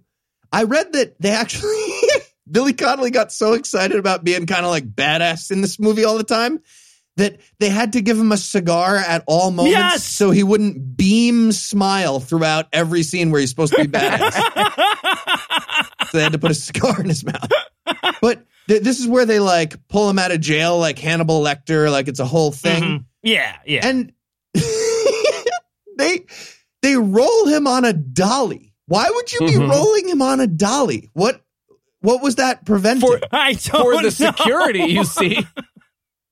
Well, I guess they figured, you know, the bite mask was scary or something bigger must mean you're even more badass. I don't know. Yeah. His feet weren't in shock. He could have been walking, and they were just like, oh, roll him, though, because then, you know, if he tries to run, he'll slip like a cartoon. I don't know what the hell. He'll have to skateboard, and old men can't skateboard. Everyone knows that. Some of them can. All right, so No. So meanwhile, Rocco has an idea who they can kill next, which is not the first time that the plot of this movie has moved forward because one character just turns to another character and says, you know what we could do in the next few scenes, right? Wow. This is, I'm going to admit, this next scene, totally unmotivated, but I know a murder guy who can sure murder. Yes, now it's time for him to introduce silly, oversized trench coat guy that they need to kill. Odd numbered scene. Yeah. Well, what's crazy is he's introduced as like this ruthless assassin who has a poker game. Well, but here's the thing. We're supposed to believe that if you go to this poker game, you are necessarily also evil. Right? They go in and kill everyone at this fucking poker game. So no matter what, if you go to a poker game with a murderer, you are a killer by proxy, I guess. It's just like a pizza guy in there like, no, Yeah. okay, can I just, before you do the gunfight? Prince Andrew's in there. I am too honorable. I was breaking I up was with coming over here to tell him that I couldn't Murder be guy. in this poker game. So, Also, when we introduce this guy, the trench coat guy, he like silently murders a whole fucking family. And then this is just to be like, yep, we are morally correct about everything we're doing in this movie. yeah. Mm-hmm. And then he takes Rocco. This is a flashback to Rocco meeting this crazy cold guy. He takes Rocco with him to like then burn that entire family in a dumpster, all their corpses. Yeah. And so he lights the dumpster on fire, and they just like stand there watching it for a while. And like Rocco's like, all right, so we just watch. Do we watch the corpse fire till it's out, or like no talking? Sorry. Okay. Yes. Are we still? Well, sorry. Can I get in on your poker game? All right, so now at this point, I guess even this boring-ass fucking movie realized they've gone back to the well on the forensically reconstruct the crime scene and then go back and do the crime thing. So now at this point, this is where they're trying to reconstruct the kill the trench coat guy, and Willem Dafoe is just going to walk through the action scene saying what happened and shit. Yes, and in between sentences, Willem Dafoe somehow goes on a 3-day bender. He comes in dressed as an adult, and then, like, shot to shot, he's suddenly untucked and scraggly with a 7-day beard. Yes. My pet theory about this movie in this moment became that Willem Dafoe knew how fucking awful this script was and was like, okay, I'm going to do this movie as it deserves to be done. That's my performance. Yeah, right. No, that's a great way to describe the performance, sure. Or he actually hung out with Troy Duffy in real life. Yeah. All right. So they go in, they kill everybody at this poker game, but trench coat guy was taking a shit during the massacre, so they didn't get him. Unfortunately, none of the three of them are smart enough to realize that the various doors in that room lead to whole different rooms with other people potentially. But don't worry, Rocco beats the guy to death with a cue ball eventually, and that's that. He beats him to death with a cue ball because the two brothers, they are like struggling, and the two brothers don't intervene. They're just like, no, just let this play out. We'll see what happens. Yeah. We'll find out if God's on our side or not. He is great. All right. But then, just when they thought this action sequence was over, Il Duce is in the movie, too. Now, this is the part that apparently Heath really does intend to defend. This is the there was a firefight moment. I'm sorry, Noah. There was a firefight is the line. Yeah.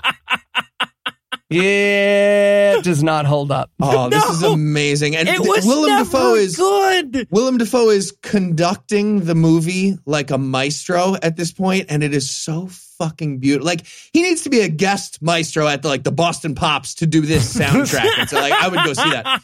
He is amazing in this moment. Now, Keith, be honest with me, because I know I had this experience.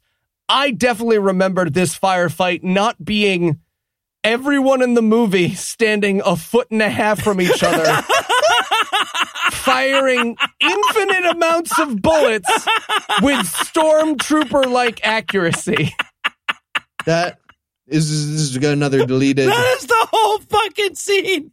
They spliced in some Star Wars after 1999, clearly. This was the goddamn pinnacle action sequence of the movie, and it's just 3 guys shooting at one guy and one guy shooting at the other 3. No one takes any cover. No one moves in any way. Okay, to be fair, Willem Dafoe firing a gun into the sky for no reason was the greatest thing in the movie. Like, it's so good. He's kind of in the scene, kind of not, because they haven't decided. And at one point, he just gets down on one knee like Iron Man, like he just landed, and then fires the gun that he clearly snuck into this scene and just fires it into the air. And they're like, all right, man, we have to keep it. I don't know.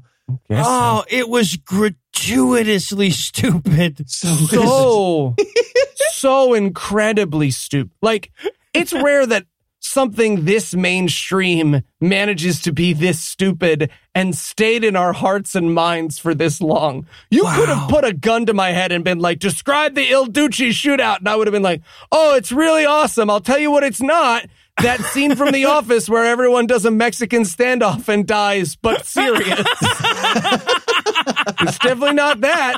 I'll tell you right now. Oh, it would have been so good if right after Dafoe shoots into the air, they just like pan out and all the other cops are like, hey man, what the fuck are you doing? Did you just fire a gun into the air in suburban Boston? You're under arrest now. Yeah.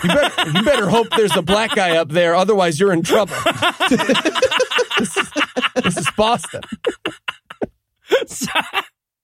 All right. Yeah, well, so, okay, but Defoe's character loses his shit, starts, rolling around in the bushes in anger, and this is where he finds Rocco's finger. Rocco got his finger shot off during the firefight, and so he finds the finger and hides it in his pocket. What does he plan to do with this finger? It is the only explanation for this moment is that he is thinking to himself, well, I do eventually end up on their side later in the movie. This will be a real hang-up for my character at this point. Jesus. I think that is what they're saying, though. I think he's turning now, and he's like, all right, I'm going to help clean up the crime scene for them. I see. Okay. Because he uses this, he uses the finger to like secretly find out who they were. It's Rocco's finger, and he fingerprints it and, puts it into a scanner or whatever. But I think he's already decided at this point that he's going to become a good guy. Well, then why with the rolling around in the bushes shit seconds before that? Why not to have throw that? you off the scent, Noah? To throw you off the scent. To fool the fucking viewer to into fool thinking the audience. something else. It's dramatic irony backwards, not at all what I said.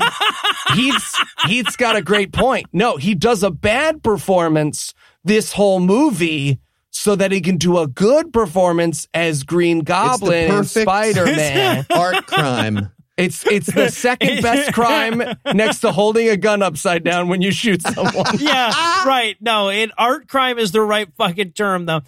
So now we stumble home from the encounter with Il Duce, with the brothers and Rocco, and this time they tie in, he has the iron, which they use to cauterize their various wounds. Remember?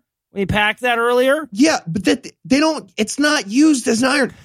They heat up the iron on a stove, on a range, because an iron is the only metal thing you could use on a stove to heat up that they could think of.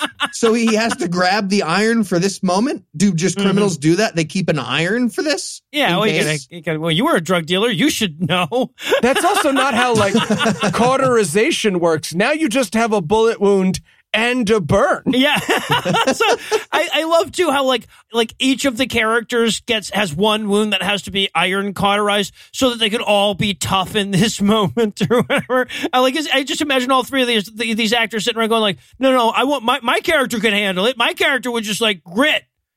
All right. Well, now I have a burn that's infected. Maybe we could steam it. Does anybody have a steamer? That just burned me. Does anybody have a Gwyneth Paltrow laser kettle thing? Maybe yeah, that's electric. What we need. Yeah, exactly. Someone could shock my burn steam. So now we have to really spell out the whole Willem Dafoe is on their side and they're on his, because this is where they see him on TV saying, yeah, no, we're going to catch the people doing all these murders. And Rocco's like, we should kill that guy. And they're like, no, man, he's like a main character. We're cool with him. And at the same time, this is when Dafoe fingerprints Rocco's disembodied finger using a mini fridge and a copier from 1993. Oh, yep. Do you mean the washing machine computer that he had? Yep.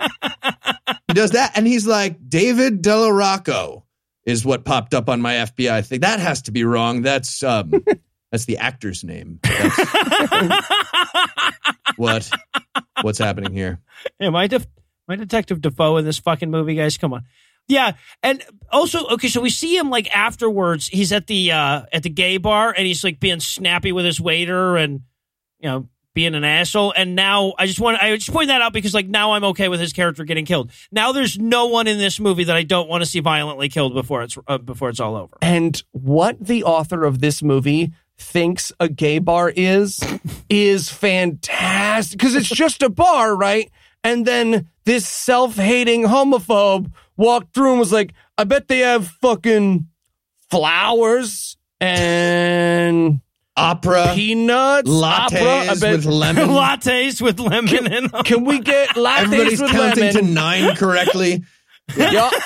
And there's an opera singer performing at this gay bar. That's what there is. Jesus. But yeah, this is clearly Troy Duffy being like, well, gay people can only drink at gay bars. This is right. Yeah, exactly. Well, right. A bar in which a gay person is drinking is then de facto a gay bar. Yeah. I mean, I thought that to myself, but then I was like, it's Boston in 1999. That probably is the law. I don't know.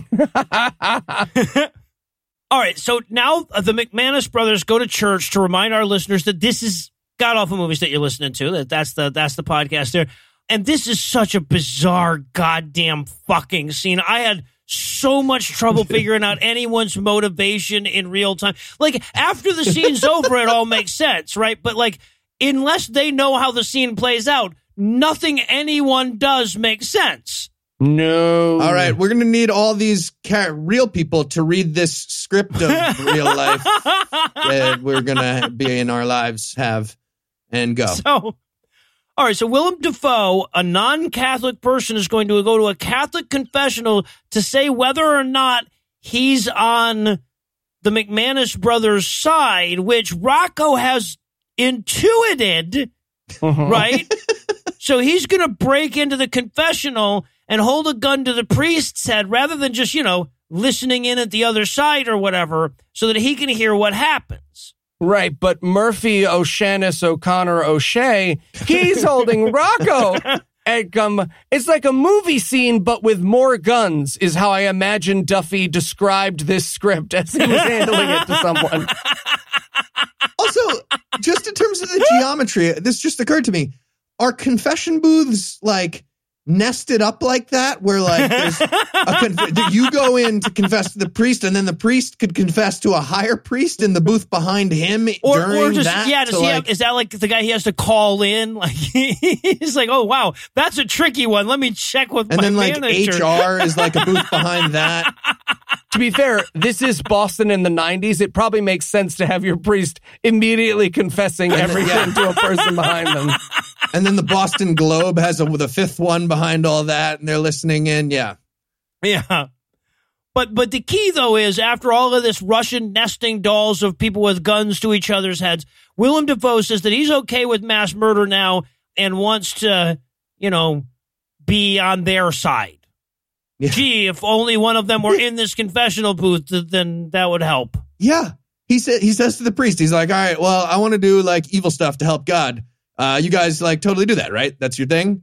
And the priest has to kind of answer honestly. He's like, well, we don't normally do murder, if that's what you mean. Anymore. We don't do murder anymore. But if God told you it's cool, then yeah, that is what I would say, yes.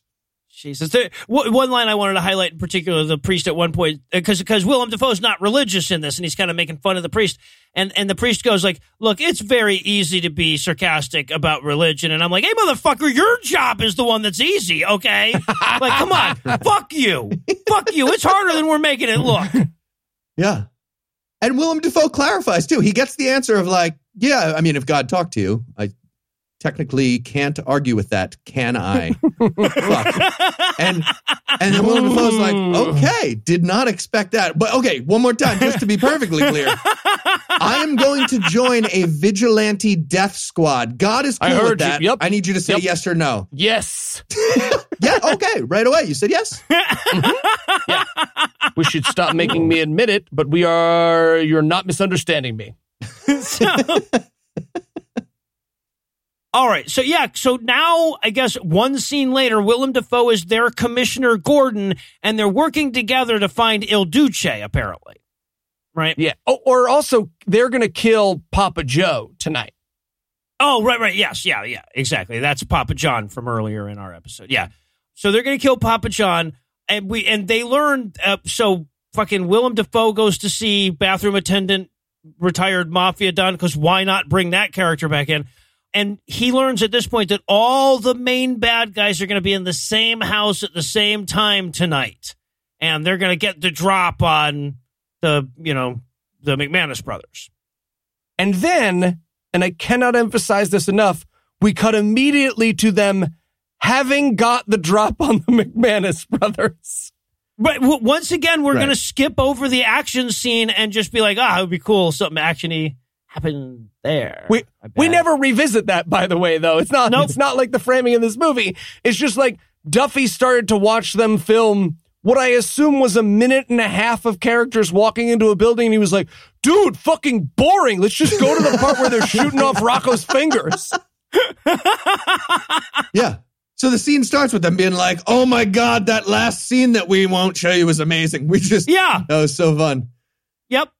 So they shoot off another one of Rocco's fingers because, why not? Yeah.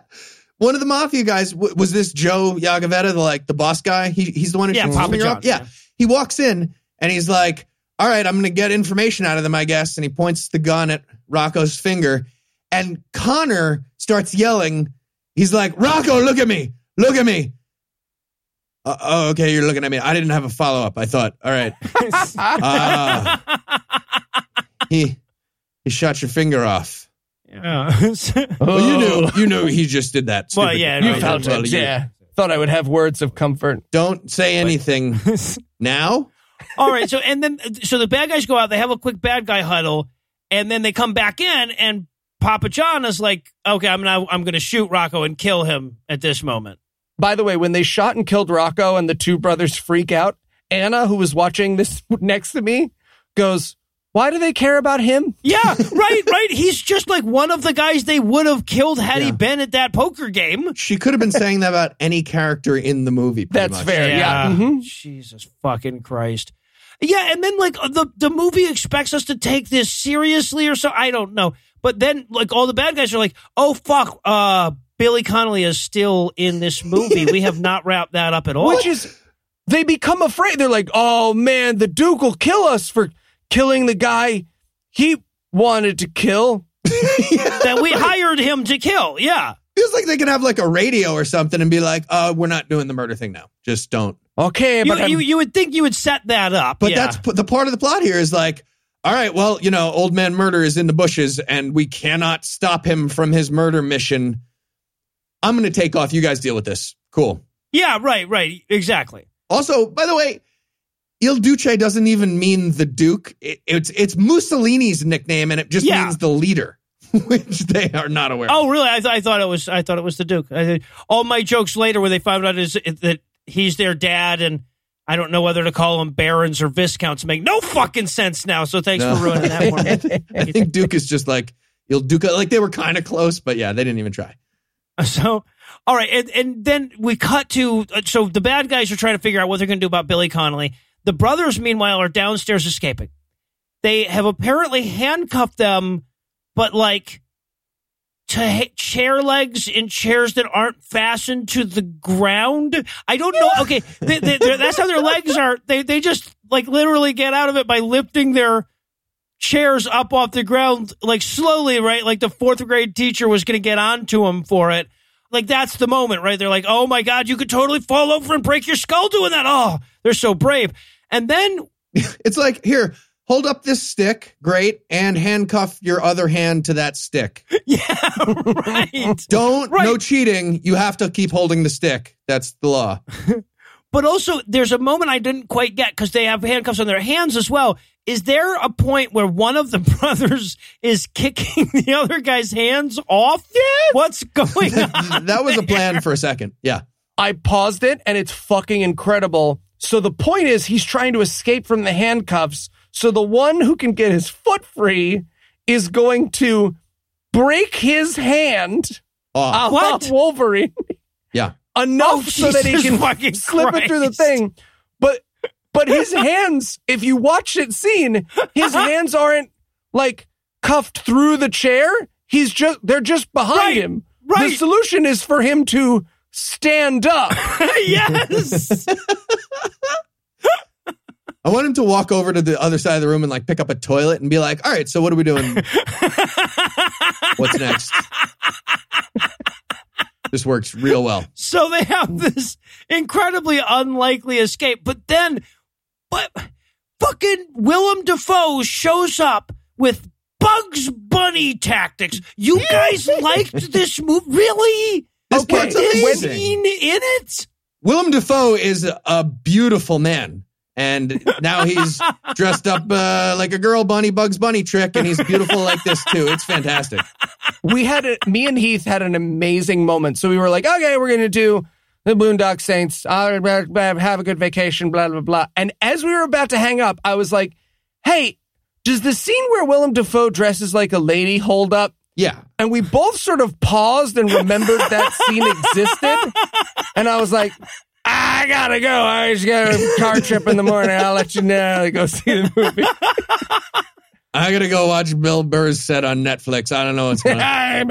So Yeah, well, okay, all right. So here's what happened then in this universe. Willem Dafoe realized there was going to be more bad guys than he thought, right, when he talked to the Mafia Don. So he went home, dressed up like a lady, and then went to the house and pretended to be a prostitute so that he could get into a house that opened the door for him any fucking way. It's literally the old South Park joke where the police chief keeps dressing up like a female prostitute and having sex with people to try and get... It's that, but like dead serious. Yeah. With the Sherlock... It's like if Sherlock Holmes had been like, Watson, there's only one way to get inside Moriarty's fortress. So...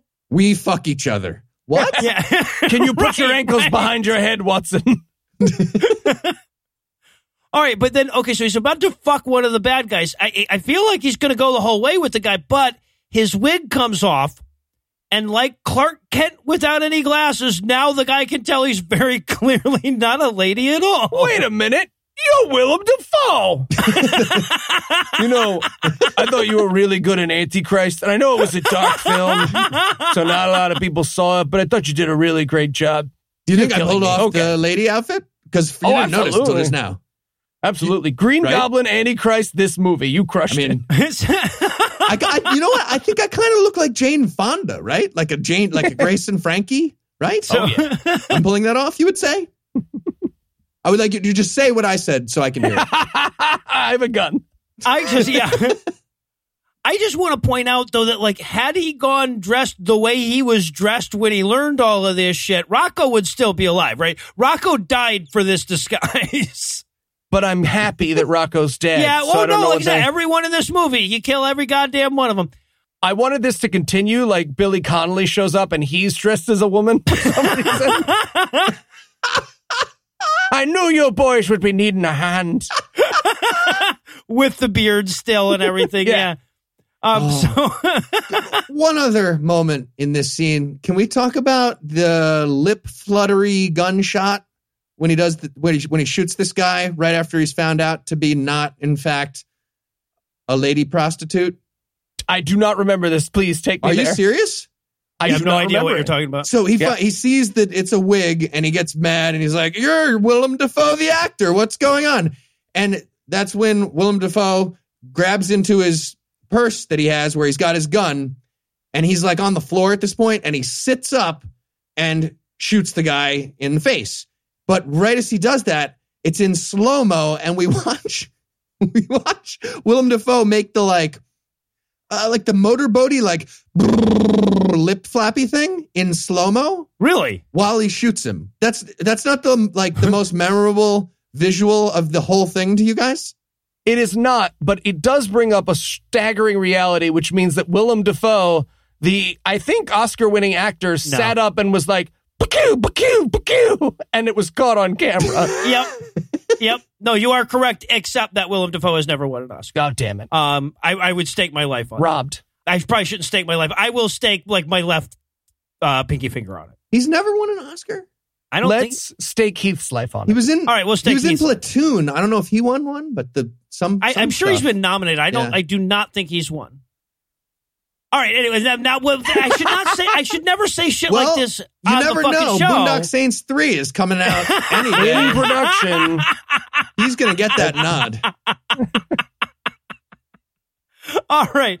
So now we cut to 3 months later because I guess that wasn't the finale. What the fuck ever. I'm objectively right. This is a fucking terrible movie. I'm so glad that you guys... The endings plurium of this movie are the final awfulness on top of the awful cake. Oh, fuck. It's so bad. It's okay. So Papa John is going to trial, right? All the other bad guys got killed, but Papa John got away at the end. And now... So we've got all the reporters sitting around at his trial going, like, talking about, like, he's very clearly guilty, but, he won't get convicted, I'm sure. And it's like so unrealistic, the idea that the press would just sit around during a trial where somebody was clearly guilty and talk about how he was going to get off. But there is certainly no moral dilemma if somebody were to make a movie of this and be the vigilantes they are. Ethically correct, am I right? Yep, yeah, exactly, is the conversation that was happening when suddenly the main characters now with Billy Connolly, who, by the way, is their dad? Yeah, he's their dad because he knew their like weird Irish killing prayer thing. And I know that this is the movie's way. This was the movie's way of telling us that they're their dad, but I wanted him so badly to know it because all Irish people only have 2 customs and they don't know it until you point it out to them. It's just that stupid ring from Buffy the Vampire Slayer and May the Road Rise Up to Meet You. It's just like, yeah, we got like 3 things. There is a killing prayer. That's real. That's true. It's a fun poem. Is it? Yeah. Is it? Yeah. How often have you used it? It's not important. Well, he doesn't play Call of Duty, but if he did. Choose not to incriminate myself. So, yeah, Great. So they take over the courtroom, the McManus brothers and the McManus dad, I guess, now at this point. And he has the whole, there will be sequels speech. This is totally justified. Sure wish people in real life would follow the example of this movie and go out and kill people that they think are criminals. Yeah. He goes through a weird side tangent where he's like, and just to be clear, we are not going to kill litterers or like tax frauds. Cool. Who else will you not be killing? And literally one of the lines, it's from the Statue of Liberty line. He's like, we don't want your poor, your wretched. We won't kill immigrants, just to be clear. Okay, that was a weird announcement. We're killing bad guys only. We're doing bad guys. Now that I say we won't kill immigrants, I feel like you guys are going to think we are killing immigrants. Technically, we've killed Italian and Russian immigrants forced into crime syndication by racists. So you know what? This has all gone way off track. The point is, though, is that we're going to kill this mafia guy. Ewan McGregor's an asshole, also. If you saw, and then he ends it by going, if you saw evil, you will rape it. And everyone in the courtroom's like, I'm sorry, what? He's supposed to be saying, like, reap. The consequences, you'll reap it. If you cross this line, we'll kill you and you'll reap the consequences. And he's like, and on that day, you will rape it. Yes. Everybody is like, sorry, rape it? No, not rape it. Rape no, it. you're rape it. You're here. You're saying, say the 2 words. Say the 2 words next to each other. No, that you think are the 2 different words that are happening right now. What I'm saying is if you do bad things, we are going to rape. No, rape everyone who rapes the bad. You guys talk weird. Okay, and now the news lady from Channel 22 wraps things up. I typed that so hopefully. I typed wrap things up so hopefully. At the beginning of so many scenes in this movie. Yeah, right. Yeah, exactly. But so now we're going to end with a goddamn series of man on the street arguments about whether this movie has any good guys in it, right? And it does. It's concluded by the city of Boston. It's like a couple people who are like, I don't know, because, murdering, that's also murdering if you murder, right? Right. But everybody else is like, fuck you. Every city, kill them all. Yeah. Exact quote. No, look, this, in case you didn't catch the moral of the goddamn story, the movie itself stops, looks us directly in the eye, and says, you should kill gang members and drug dealers with a gun, and then it ends. Ewan McGregor is wrong. We should murder people. Done. The end, yeah. All right, well, that's going to do it for our review of Boondock Saints. I will never have to watch that again, and that's a real relief. That's not going to do it for the episode just yet, though, because we still need to do a religious movie legit. Eli, tell us, what's on deck? The Boondock Saints 2. Yes. No. We all needed something beautiful, something we can all get behind. And so next week, we will be reviewing Gwyneth Paltrow's new show on Netflix. The Goop Lab. The Goop Lab. Good. Because listen, statistically speaking, there are a lot of listeners to this show that are like, I fucking liked Boondock Saints. Why are they spent this whole episode calling me a racist and a homophobe? Fuck them. So it's good to know that we've got that for them next week. We'll bring you back next week for the Goop Lab. But seriously, you don't like this movie. You should rewatch it. No, it really is. It's incredibly terrible. Trust me. Even you don't like this movie. So with that to look forward to, we're going to bring episode 232 to a merciful close. Once again, a huge thanks to all the Patreon donors that help make the show go. If you'd like to count yourself among the ranks, you can make a per-episode donation to patreon.com/godawful and thereby earn early access to an ad-free version of every episode.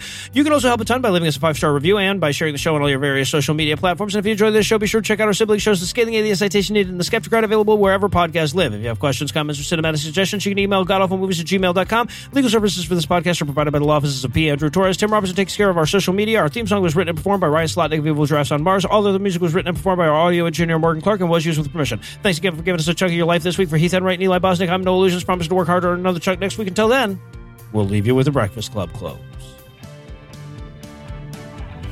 Troy Duffy went on to make the Boondock Saints 2 All Saints Day. It is even better. It's like 2 hours and 20 minutes long, and it made like $11 million at the box office. It's on the Lemon docket. juice in your penis is better.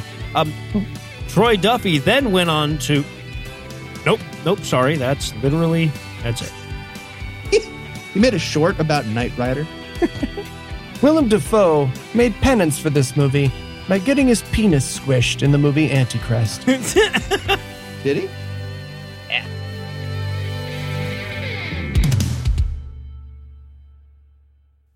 We went on to review the Boondock Saints 3, whatever it's called, and it will be amazing. I cannot wait. My Breakfast Club close built off of Heath's last joke. All right. Yeah, no, I'll do the same. Sorry.